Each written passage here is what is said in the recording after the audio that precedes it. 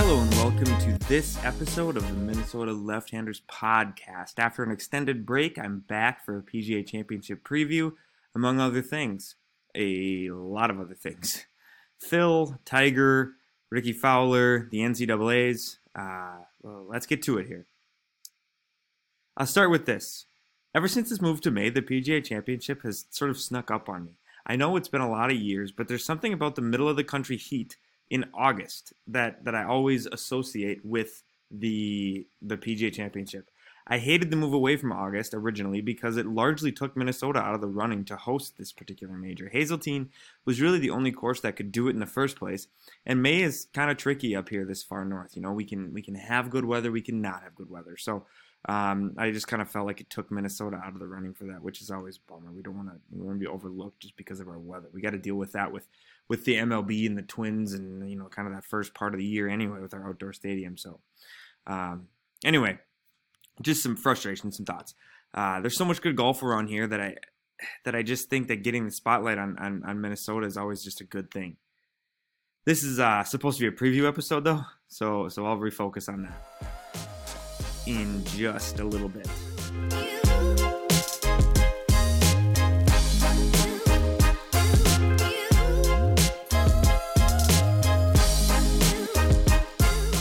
I feel compelled first to discuss Phil's absence as the reigning champion of this particular major. I don't need to remind anyone that last year's victory made him the oldest major championship.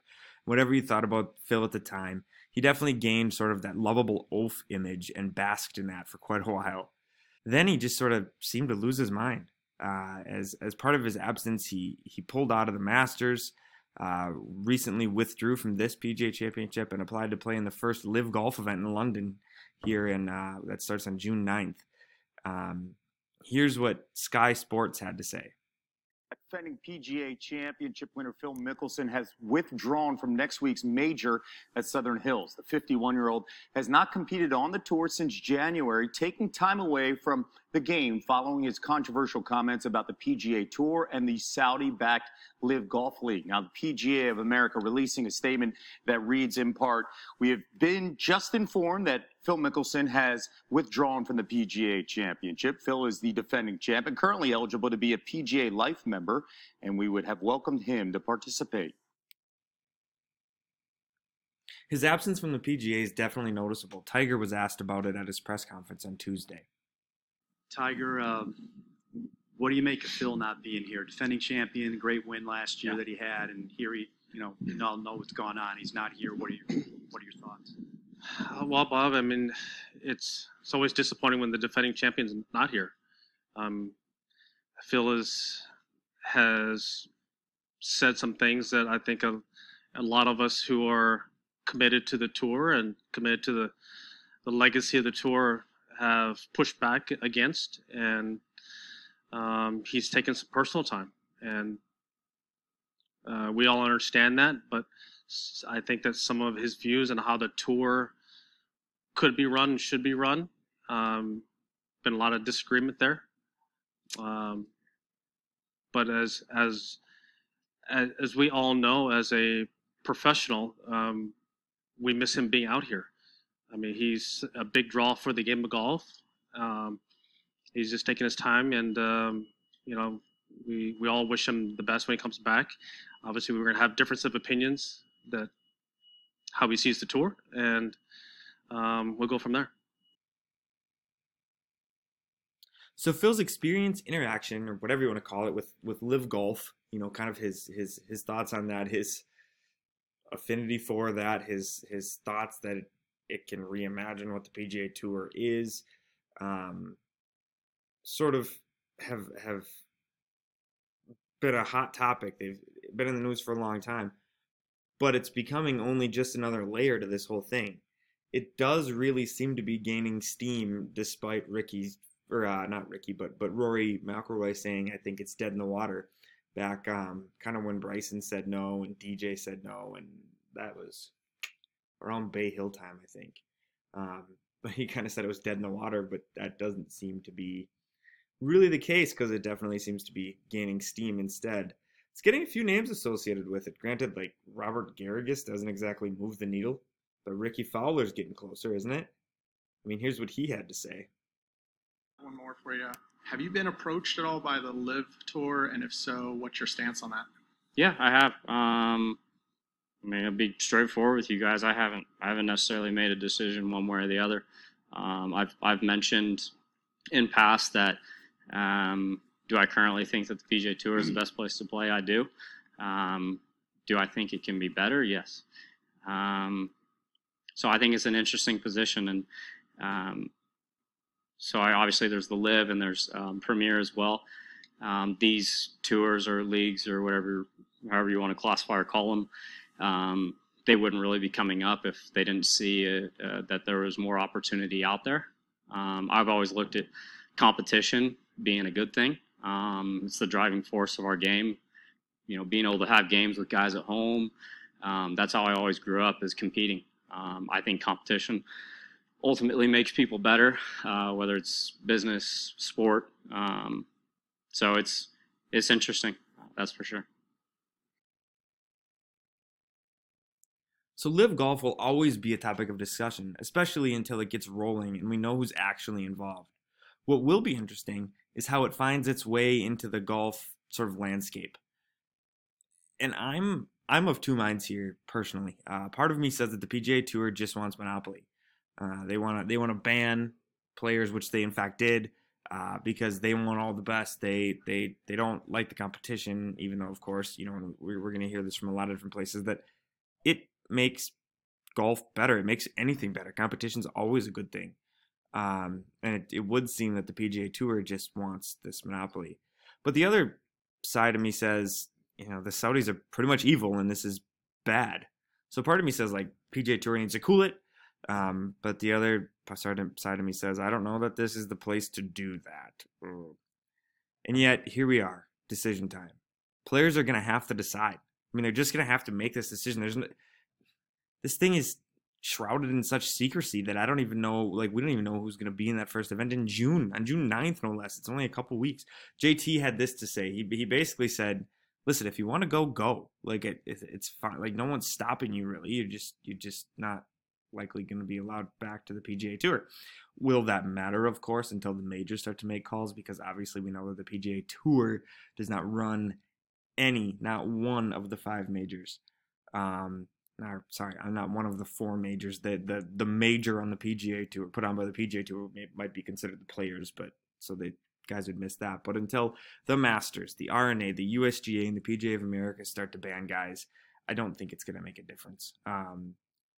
Because why wouldn't World Golf Points still matter? Like, why wouldn't they still count for that? I mean, there's so many things that you've just chosen a different tour. You still get to play in the majors as far as we know. So if you want to go, go. And then you have Richard Bland, who recently said, and this was like this week, and I have to paraphrase because I don't know exactly the quote, but it was basically like, look, I'm almost 50. If you want to ban me, but I'm going to go make this money. There's a price for everything. You know, how much money can I make? For how many generations can I support my family at the expense of supporting a political regime that killed a journalist? There's a price for everything. Richard Bland seems to have made his peace with that. And Greg Norman, he's not going to give up this fight. He seems like he's going to fiercely support his guys. Here's a quote from an article in the Daily Mail. And now I'm going to read this quote, but I could just read the headline. The Daily Mail has like the longest headlines in the history of the world. It's like you don't even have to read the article itself, and yet here's the quote that stuck out. Again, it's right in the title of the article, but it says, "We'll defend you, we'll reimburse your fines, and we'll represent you if you want to go down the legal route," said Norman on Wednesday as golf veered toward court battles over the lucrative new venture of Live Golf. And so his argument all along has been these players are they're independent contractors, that tying them so closely and so tightly to the PGA Tour and not letting them play, they're not like employed by the PGA Tour. Now the PGA Tour can ban them, I suppose. I don't know. We're gonna have to see. Greg Norman seems to know things about the legal side of this that I am unaware of, which would make a lot of sense because I'm just some guy doing a podcast. So where this goes remains to be seen. it still, like I said, seems shrouded in this secrecy just weeks from the first event. The leaderboard is sure to be interesting. I mean, from a who decided to go standpoint, not necessarily a great golf standpoint, because again, Richard Bland, Robert Garrigus, even if Ricky goes, like, so what? Not moving the needle for me. What it means in the future though could be interesting, because you're going to have guys potentially foregoing like the KFT in an effort to make a ton of money. Yeah, they won't have the PGA Tour events and the machine behind that, but the money will be there to support their families forever, and they don't have to battle the way that they do to get to the PGA Tour. If you're some college guy looking to make money quick and you see this path, again, there's a price for everything. Can you make peace with one side in an effort to set yourself up for life? Who knows? And it is also taking a large part of the media narrative of this major. I mean, Tiger's in the field here. This is a big deal, and we're back at Southern Hills. The course looks different than it did in 07. It's just it seems like it's taking up a lot of the conversation when there's a lot of other things that could be happening, that could be being talked about, and it'll probably just be another topic in a year even. All right, enough on that. But one more thing before I get on to the PGA Championship, I want to talk about the NCAAs. The women's side, the championship of the season starts right after the PGA Championship, actually. The women's side starts on May 20th, and the men start on May 27th. So it's like 3 or 4 days for the women, like a day off, and then the men start. It's at Greyhawk in Scottsdale, which is just one of the many reasons that I want to watch. I have a certain affinity for Arizona that I don't know. I just love it down there. I love desert golf. I could move there. And yet here I am, the Minnesota left-hander, kind of like the furthest from it. But I have not had a chance to play Greyhawk. If it weren't $400 a round, I would definitely do it, but I don't know that I can. The bank account's ready to handle that at this point. So, I mean, there's a few reasons to watch. It's the fact that it's match play, the fact that it's team golf, just has a different aura about it. As a high school golf coach as well, I just love that about the game. It's such an individual sport, but we know what happens when the Ryder Cup comes around, and we sort of rally around that, and the team aspect starts to matter so much. And these guys, more than just a week a year, like in the Ryder Cup, they know each other, they live together, they're battling together and for like years. And so when they get here, there's just something about the team golf aspect of it that I love so much. And for so many, it's the biggest event of their lives, and seeing them rise to that occasion is always super fun for me. It will be on the Golf Channel starting Monday, May 20th. And what makes this even cooler, or more cool, or however you want to phrase it, cooler, more cool, is that No Laying Up is releasing a Week in the Life Stanford Women this week. That's getting released. Actually, depending on when you listen to this, it might already be released. It's being released Wednesday, May 18th at 8 p.m. So that'll be a really cool look inside at the Stanford women's golf team, where the number 1 and number 3 ranked amateurs in the world play, Rose Zhang and Rachel Heck, respectively. So kind of getting that inside scoop on some of that's going to be really cool. Some of that insight. That, again, premieres on the No Laying Up YouTube channel on Wednesday, May 18th at 8 p.m. Central. It will be appointment viewing for me. I will be there from start to finish. All right, on to the PGA Championship. I'll keep this short. It's long, it's tough, and Spieth suggested that it could be a high-scoring event. I thought the golf course was fantastic. I loved it. I think the green complexes are perfectly fitting to the holes. There's going to be the greens play maybe 3/4 of the size that they actually are. There's a lot more runoffs than I remember into, Bermuda chipping areas, into runoff areas that are mowed. So you can be left with a lot of really delicate little shots. And then they have that hydronic system that a lot of courses have adapted now where they can cool it off and make it firmer, whatever firmness they want. So they have the ability to essentially control exactly what almost score to par that they want. Obviously weather dependent, but I think it's going to be a really firm and fast PGA, and I think it's going to be one of the higher scoring PGAs that we've seen. Now, I did play it in 35-mile-an-hour winds with Justin, so I saw the teeth of it, so that could change. But it was a great test. I really enjoyed playing it. High praise there from a pretty well-respected player. So I'm excited to see, what we get, and are we going to get those 35-mile-an-hour winds? We'll have to see. I know it's going to be hot here today and maybe even tomorrow, but then the weather kind of backs off into the 70s for the weekend. It will play as a par 71 and 7,481 yards. 7,481 yards, with a rating of 78.4. For reference, here are the highest slope ratings of public courses in Minnesota. Courses that you might know, like Spring Hill's on there and Hazeltine's on there, but Rush Creek plays to a 75.7, and Blackberry Ridge up in St. Cloud plays to a 74.2. As I said, Hazeltine, which at the time of the PGA Championship, when it was last played here, was the longest course for that championship. But that has since been overshadowed by Kiwa last year, which they both actually played well over 8,000 yards, which is insanity.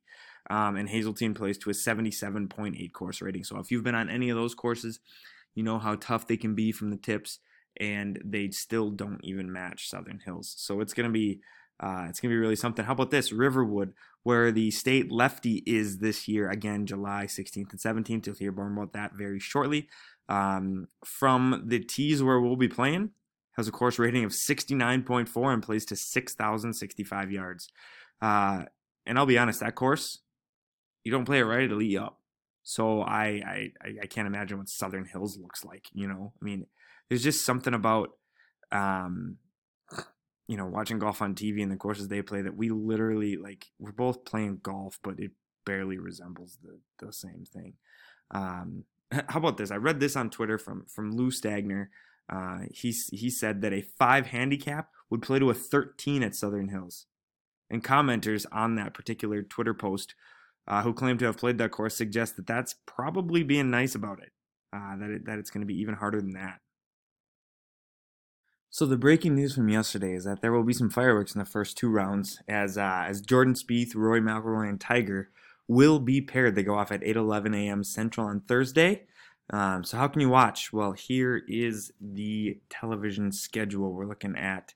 Unless you have ESPN Plus Thursday and Friday, you are going to miss that round. It's on ESPN Plus, 8 a.m. to 2 p.m.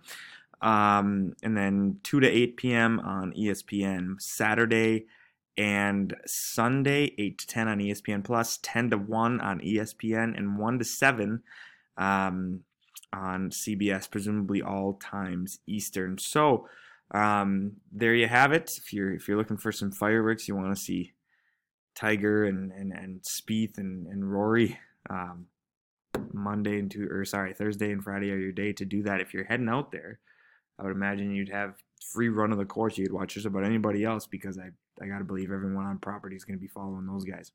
So with that, I feel compelled to send out a quick reminder. We have about 2 months until the State Lefty Open. If you are interested in playing, please email me at mnlefthanders@gmail.com to get on the mailing list. We need you signed up and paid by July 1 so that I can submit a number to the course. You can also follow me at all my social channels at mnlefthanders all over on Instagram and YouTube and Twitter, and you're going to find this podcast at Substack and wherever you're listening to it now.